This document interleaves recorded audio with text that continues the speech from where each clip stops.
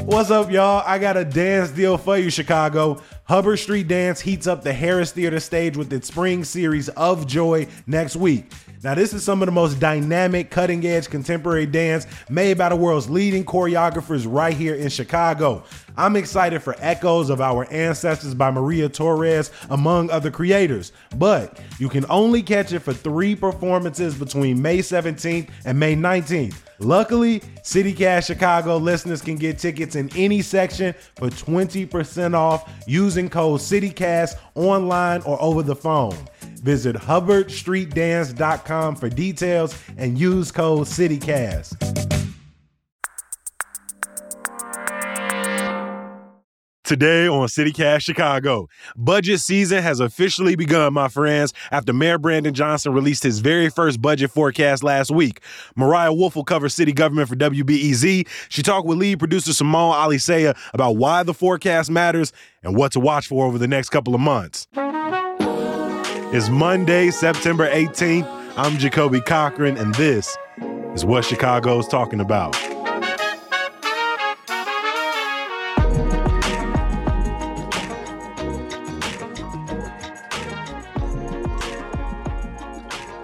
Mariah Woelfel, who is in City Hall right now. Welcome back to CityCast Chicago. Thanks, Simone. It's so nice to talk to you.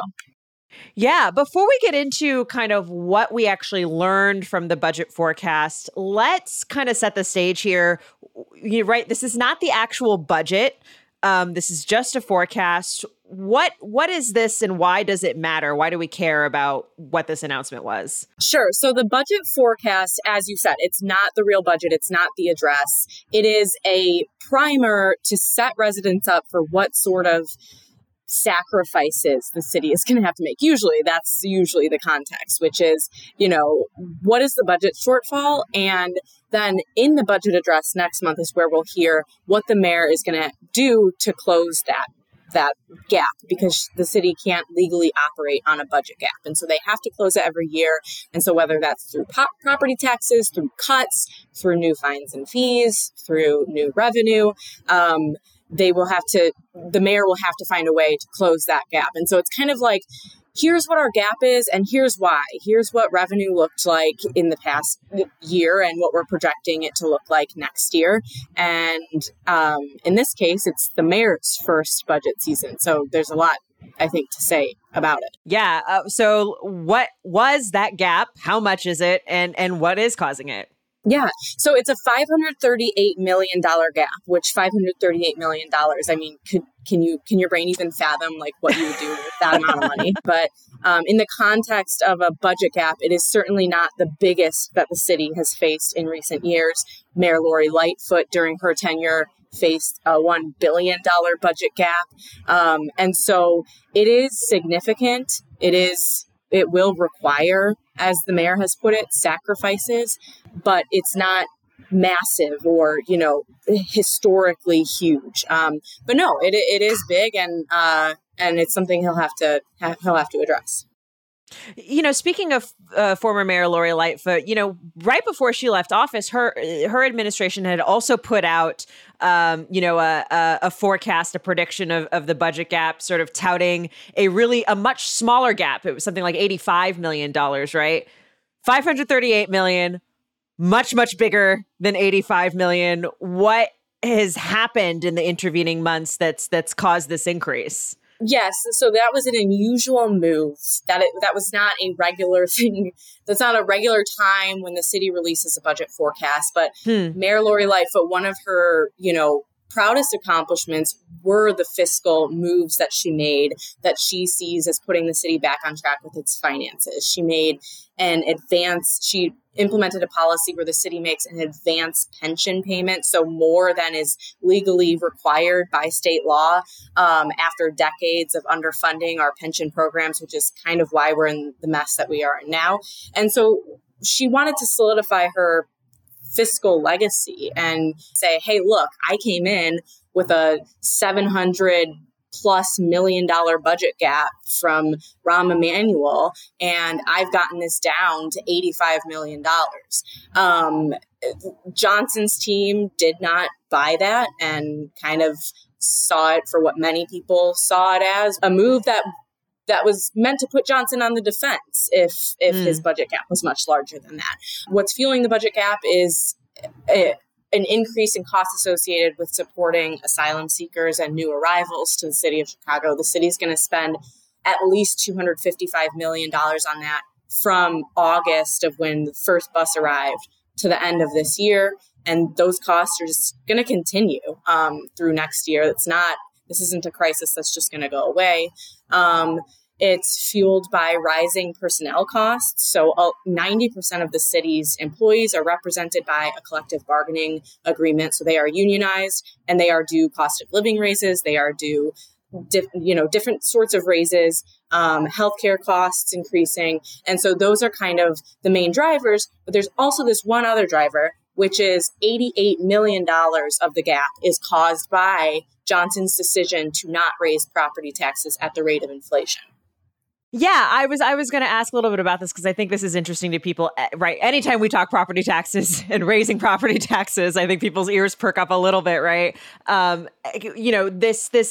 This is a little wonky, but there was this sort of tie to inflation that was enacted that basically said, as inflation rises, so will property taxes. So what was that, and what is the change that has been made exactly, and why is this causing kind of an issue? Yeah, so fiscal experts will tell you one of the reasons we're in the mess with underfunded pensions and had to, be legally required by the state to be on this ramp to increase our pension payments that have just ballooned in the past decade.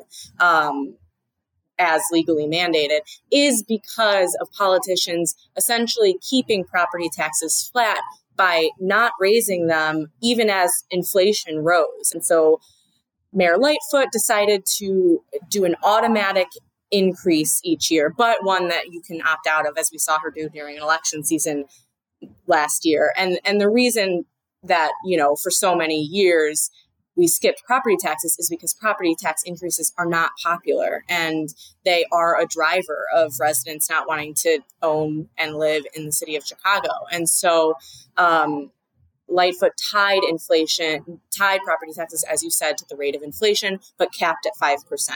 Anyways, it's very wonky. Johnson campaigned on not raising property taxes whatsoever. And so he, in his budget forecast, says he's going to make good on that promise. Now, this is a forecast. It can change. He plans to introduce his full budget in October, so we'll get the final answer then on whether he will raise property taxes then. But his decision to not raise property taxes this year is causing an $88 million hole in the budget that he'll also have to make up for, particularly because property tax increases go directly to pensions.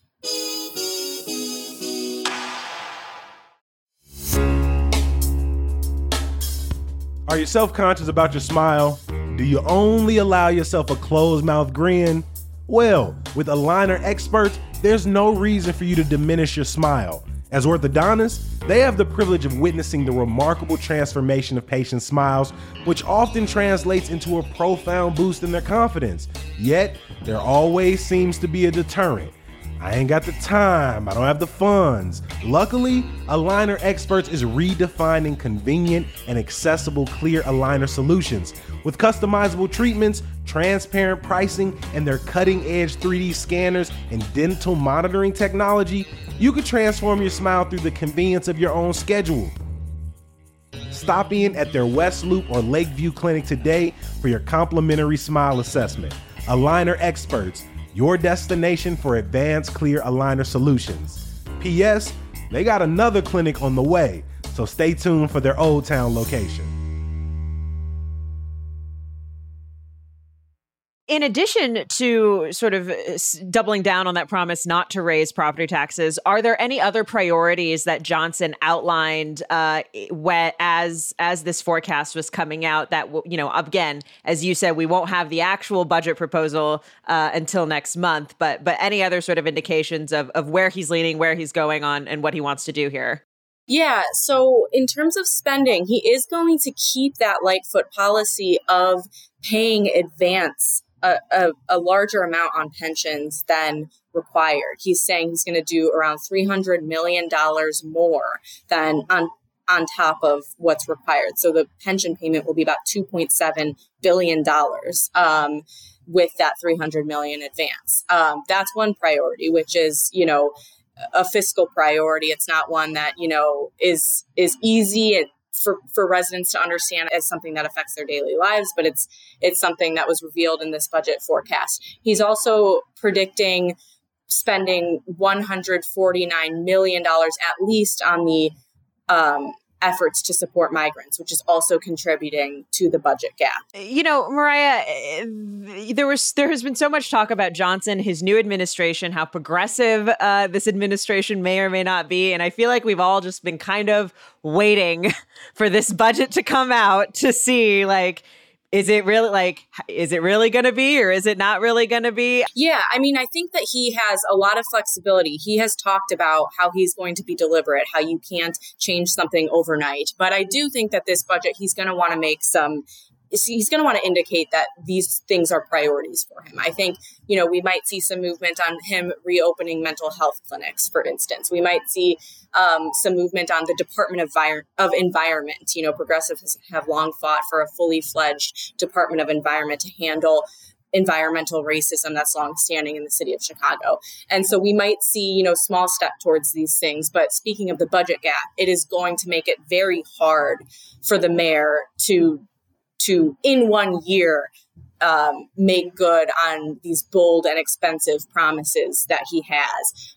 But I do think what we'll see is sort of a consensus budget where he'll, have to kind of work within the bounds of a $500 million gap, but also maybe some signs of progress that he'll be able to point to and say, look, these are signs that we are taking these things seriously, and we have 3 more years to continue on these promises. So we're expecting that budget proposal in October. What's kind of the timeline after that in terms of the city's budgeting process?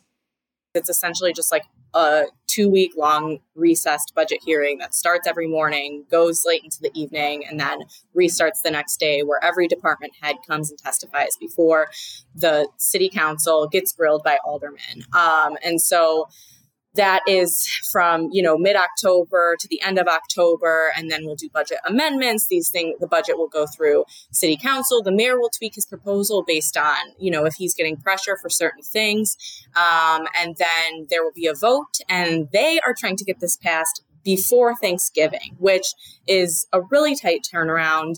We will see if that happens, but they have to get it passed by the end of the year to start operating on this budget next year. So it has to be passed before the end of the year, and it has to be balanced. We can't have any gaps or any deficits running with that budget. Yes, exactly. Are there going to be more chances for the public to weigh in on proposals as they emerge? Yeah, so each of the budget hearings will start with testimony from public commenters. But I think the main way to make a difference now is by calling your aldermen and telling them what's important to you. The city held a series of roundtables before the season really got underway to hear from residents. I think it was 3 or 4, which to me, I feel like there need to be more. But I think aldermen and the mayor would say, you do always have a way to engage in city politics, and that's going into your ward office or calling your aldermen, call them every day if it's something you really care about, and getting them to pay attention. Because then in these budget hearings, these council members, they are asking direct questions of commissioners who run the city. They're asking direct questions of streets and sanitation department who provides you with garbage cans. And so if you don't have garbage cans, or garbage juice is leaking from garbage trucks throughout the city, which we have seen in previous budget hearings, then you can speak through your alderman who can raise that. And you might not get answers. That's a whole other thing. But at least you can, start to get it raised and potentially get attention on this issue. We've got, as you know, at least a couple more months on city budget season. Why should we care? I did a story on participatory democracy a couple of weeks back where aldermen actually have their residents decide how to spend their so-called menu money. It's $1.5 million that each alderman gets to, pay for infrastructure improvements in their ward. And I talked to experts in participatory democracy who say democracy has to be more than just going to the ballot box and voting. It is a very, I think, American idea that that is the only form of practicing democracy. But I think the city of Chicago operates on a $16 billion budget. And the more that we understand that as residents and can pressure our city council members to spend money on what residents want to see and will affect their daily lives, the city will be a better place. So that's kind of just, I don't know, like a wholesome or maybe naive way to look at it. But that's why I think it's important and why it's good to be engaged. And it's why I like to cover budget season and why I'm looking forward to it. We look forward to it too. Mariah Woelfel covers City Hall for WBEZ. Thanks so much for joining CityCast Chicago. Thanks, Simone. It was a pleasure talking to you. Before I let you go, a little bit of news. The elimination of cash bail officially begins today across all of Illinois' 102 counties. That's after years of legal challenges kept the Pretrial Fairness Act on hold. To learn more about what this means for the state's criminal legal system, head over to chicago.citycast.fm and make sure you subscribe to Hey Chicago, our daily newsletter. There's some good news. It's National Hispanic Heritage Month, and Chicago is offering plenty of opportunities to celebrate and learn. The Field Museum is hosting bilingual story time for young people tomorrow and a live Bamba performance Saturday. The Cubs will host their celebration tomorrow night at Wrigley, with the Sox following up later this month. And this weekend, the National Museum of Mexican Art's Dia de Muertos, or Day of the Dead, exhibit opens. As always, we appreciate you for listening. We're going to talk to you bright and early tomorrow. Peace.